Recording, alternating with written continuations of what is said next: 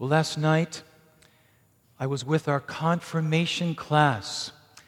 They're at a camp in Wisconsin, in Amory, Wisconsin, called Waba something, or Wabo something. Anyway, so I offered Mass for them last night. We had a great time. But I noticed when I crossed the bridge into Hudson, I started to get this very fuzzy feeling in my heart.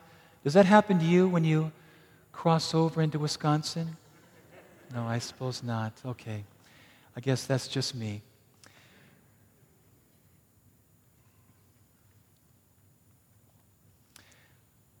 The gospel that we just heard from Mark. Let's see, I thought I had that marked here. Here it is.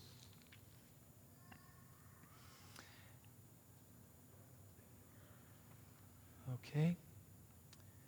All right. In those days, after the tribulation, the sun will be darkened, the moon will not give its light, and the stars will be falling from heaven. And then we go back and connect it to the prophet Daniel, where he says, "And those who are wise shall shine like the brightness of the firmament, and those who turn many to righteousness shall be like the stars forever." At this time of the year, when we draw near to the feast of Christ the King, the church gives us these readings from the Bible that are part of what we call apocalyptic literature. Usually the readings have to do with the end of an era or the end of time, marked by a period of tribulation and distress. There's a battle between good and evil, between light and darkness, and the sending of a great deliverer. And while these readings touch upon these things, and they speak about signs on earth and in the heavens, the word apocalypse is a beautiful word which actually means to pull back the veil. Something is revealed or disclosed. And in order to understand the meaning of these readings for our life right now today, let's first understand what they meant for the period and the time of Christ. Ever since the beginning, people have used the sun during the day and the moon and the stars at night to navigate their way, to guide them.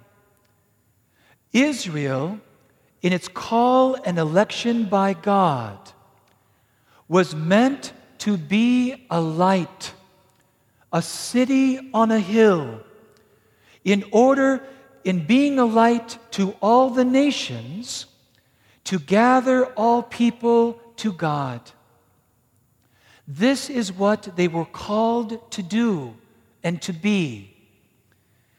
By receiving God's wisdom through the laws given through Moses, Jerusalem was to be the center with its temple, the place where God's light would radiate out to other people, into other hearts.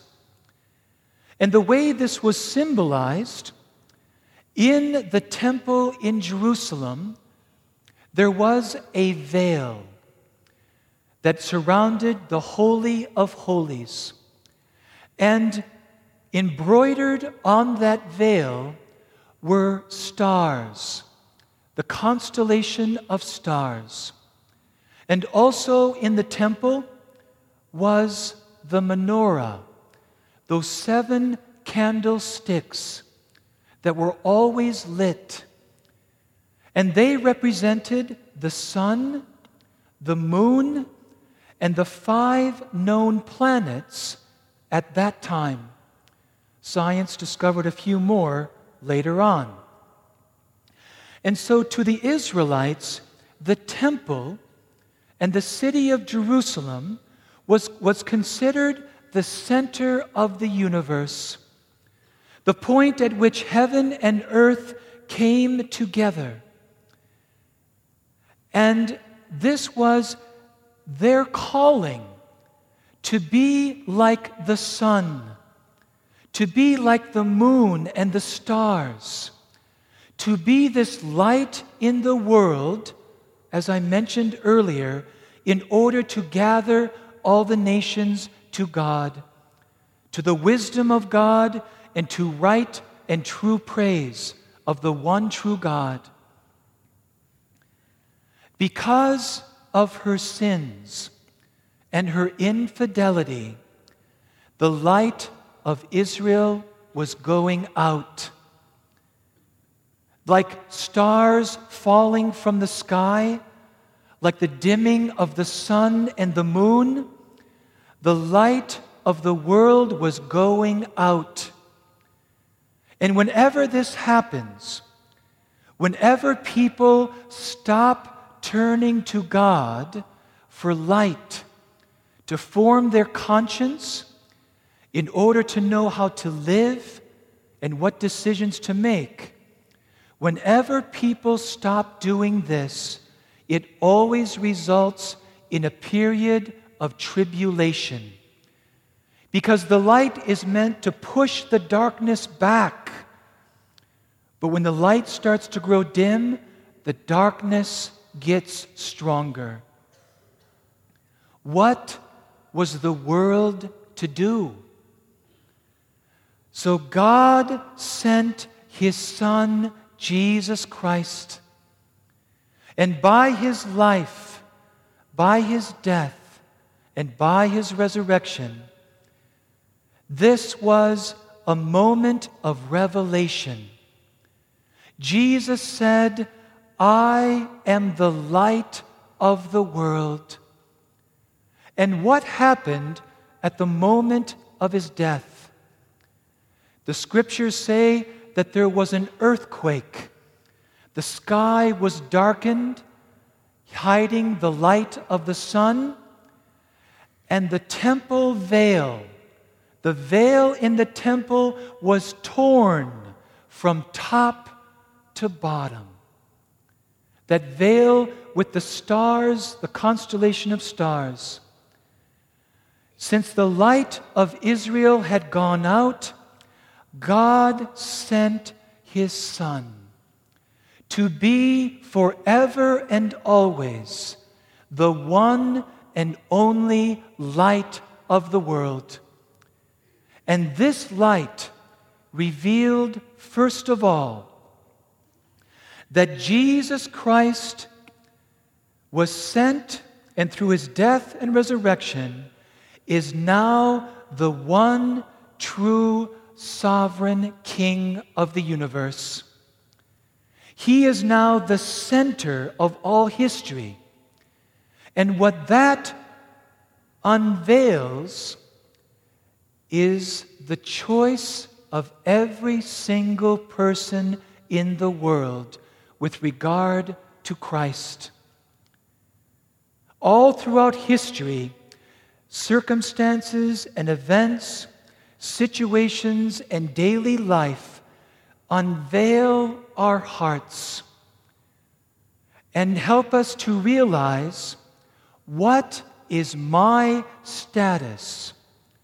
What is my choice with regard to Jesus Christ? Is Jesus truly my King? Where is my heart? Where is my treasure? Around what does my life truly turn? Is it Jesus Christ? Or have I made a false god of the pleasures, the possessions, or the power of the world? And all these daily unveilings that expose the truth of my heart are to prepare the whole world for the final unveiling, when all will be gathered before God at the end of the world, and the secrets of all hearts will be revealed. And the choice that you and I have made will be as clear as the light of day. And this will disclose the eternal destinies of every single person. Those who will live eternally with God, and those who will live eternally without God. And so it says in the Gospel of Mark that when the Son of Man comes, he will send out his angels. Angel means messenger. He first sends out his apostles, his disciples, who have opened their hearts to the light of Christ. And now they become the light of the world, the new stars, like the sun and the moon. We, the church, are sent out in order to be that light, in order to show how people are to live, the way to God and eternal life. And if our light goes out, the darkness becomes greater.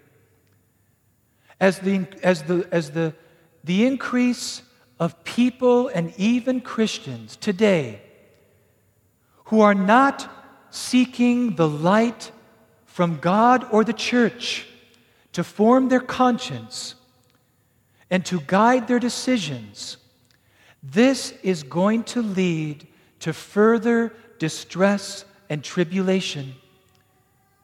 We are going to see a greater breakdown of marriage and family life and many other things. And this is why Jesus needs us to send us out and be that light and to be part of the gathering of all people to Christ and His church and kingdom. And now Jesus comes to us in the Eucharist. Jesus, the light of the world, because He wants to walk with us today, tomorrow, and the next, to guide us every step, to be the light that leads us straight to God. Amen. Amen.